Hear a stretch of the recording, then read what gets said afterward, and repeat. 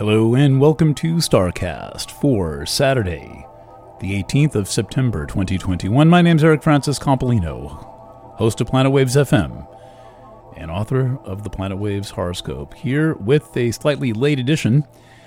I apologize for missing Wednesday's edition entirely and being late on today's. When that happens, you can be sure there's quite a bit going on in my life. It was a wildly hectic week last week preparing the October monthly materials, normal business, which is usually pretty brisk, and then I published a 12,000, I guess, up to about 12,000 word COVID timeline. So my dad's other job is investigative reporter. Anyway, you can find all that at planetwaves.fm. Here back with you with an edition that will take us through Monday's Pisces full moon.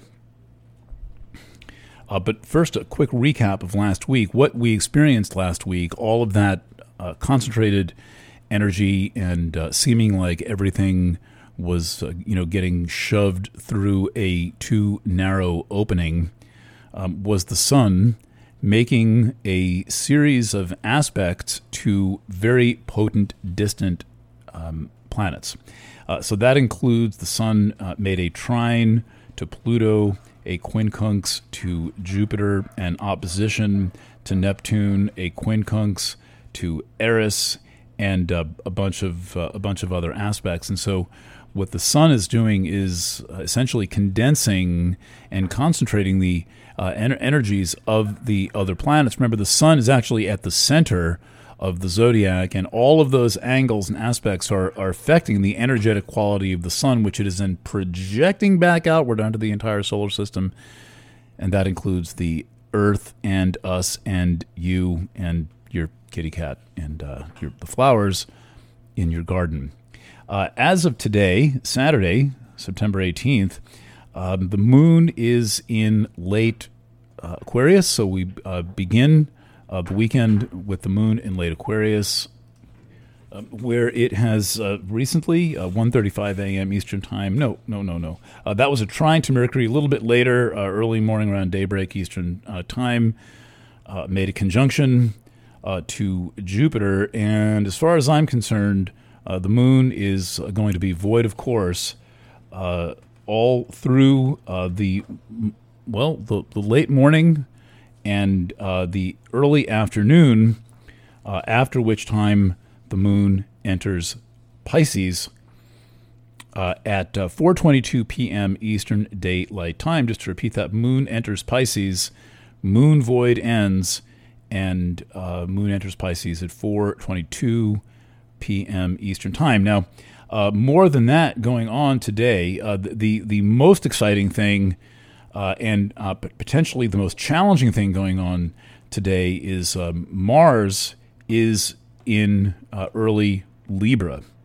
Talked about this last time. When Mars or anything gets on the cardinal cross, it starts to make a lot of what some astrologers refer to as quote-unquote hard aspects. I don't like to use that word. It's just too loaded.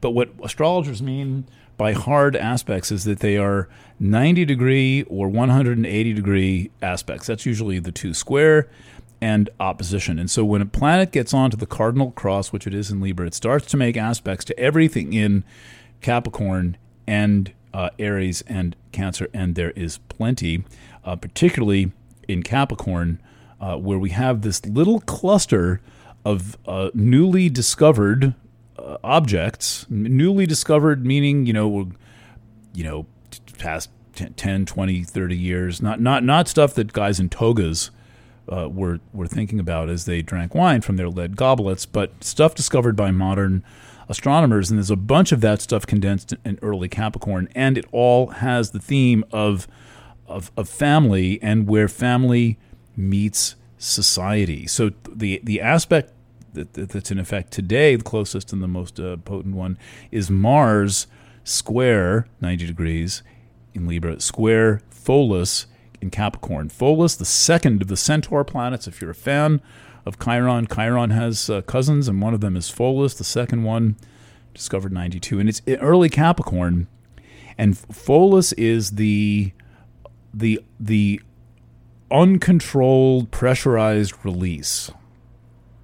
If you're curious about Pholus, somewhere in the archives, if you Google a story called "The World in a Grain of Pholus," quote, put that in quotes, "The World in a Grain of Pholus," unquote, by me, and you'll come up with one of the best articles on the internet on the effects of Pholus and how it just can get something going that just keeps going and going and going and going and doesn't ever seem to stop.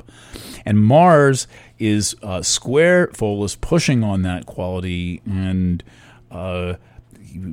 in a sense running the risk of breaching whatever little boundary or lid or bottle cap on the genie bottle, and so be cautious of conflicts that might emerge today.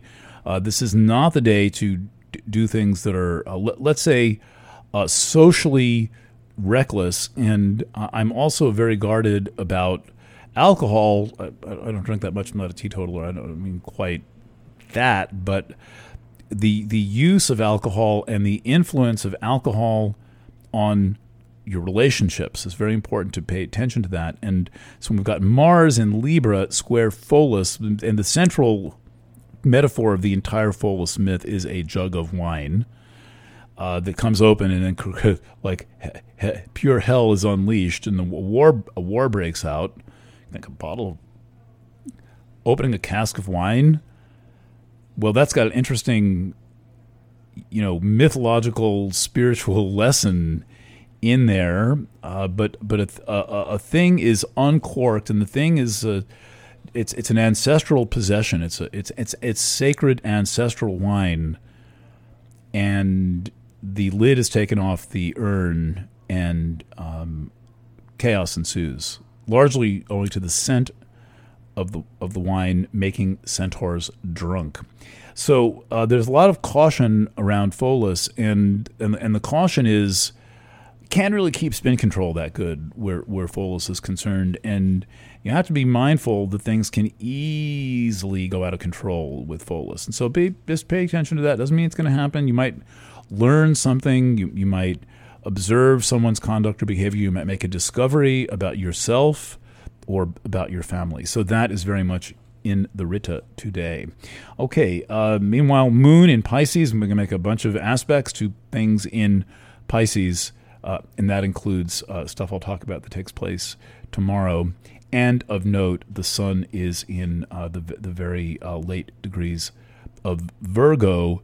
Moon in Pisces, Sun in Virgo means the new moon is approaching. Were I more organized, I would have began this discussion by saying, everything I'm about to say is headed for the Pisces full moon. So now I'm saying it at 8 minutes and 30 seconds. Okay, Sunday,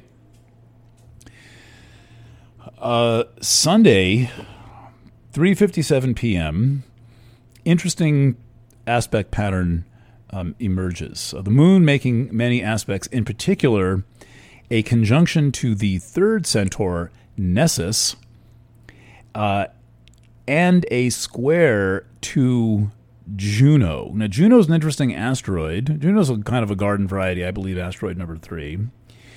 Garden variety asteroid out in the main belt. Nothing special. Discovered 1803 or 4 or something like that. Been around a long time, but related to the Greek goddess Hera, famous for jealousy, resentment, and scorekeeping in relationships.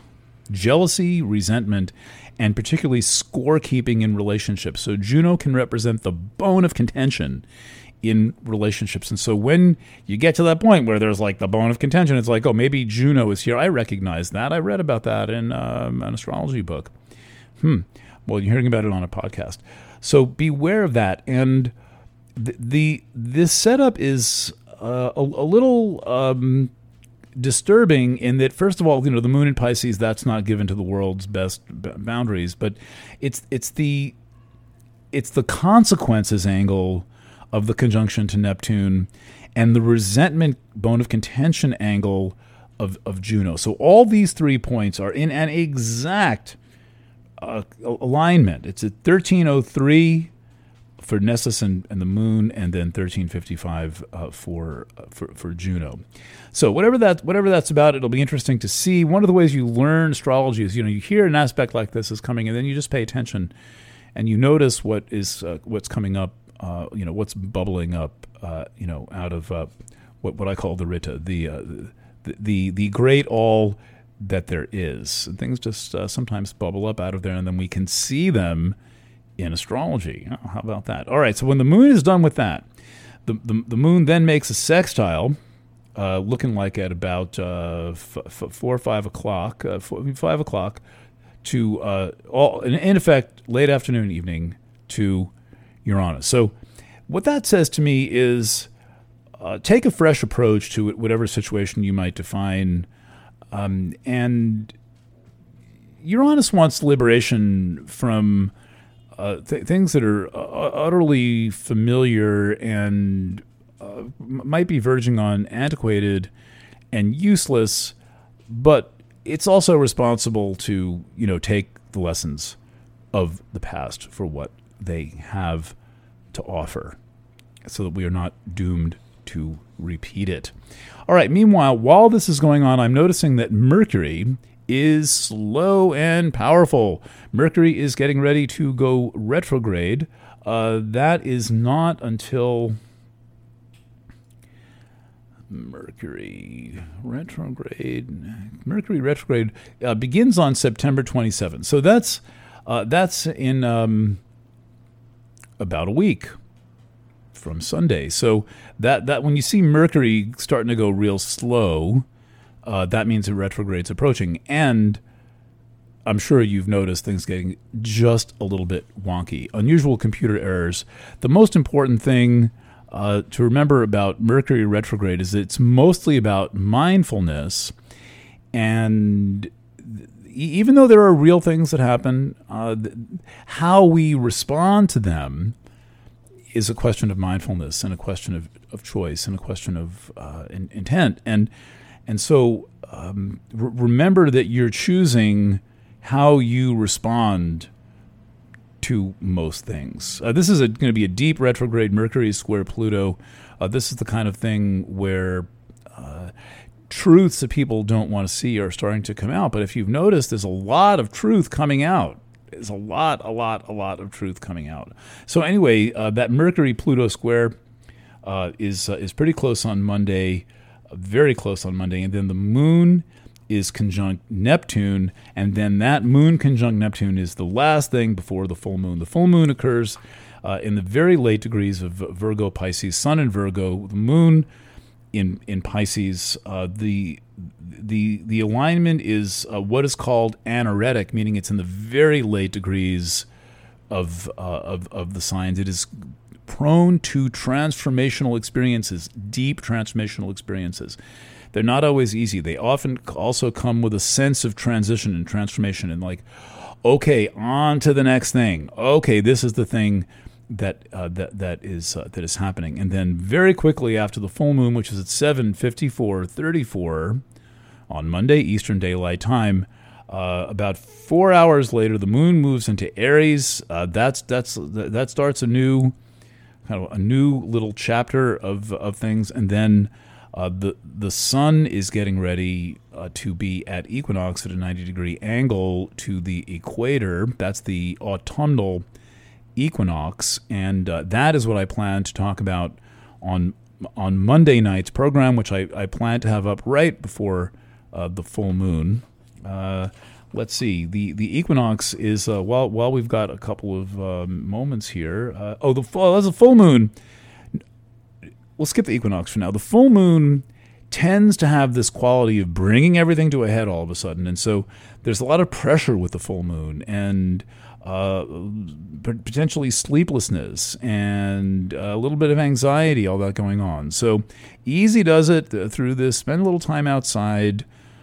Try not to hold people to too much. And if a situation is unfolding, if there's some challenging situation unfolding, with the full moon approaching, you don't need to push it along. Just let it do its thing. Let it unfold. Let it become the thing that it's becoming. And then the first morning after the full moon, you just say to yourself, where are we at with all this? So that's on Tuesday morning, and you just sort of wake up and look at your watch and remember what you dreamed, and ask the all-important question, where am I, and what am I doing here? All right, thank you again for your patience with the Missed Wednesday episode, and I look forward to being back with you on Monday evening Eastern Time. You may always write to me at efc@chironreturn.org, or any email address you find on the website. Thanks for listening, and stay in touch.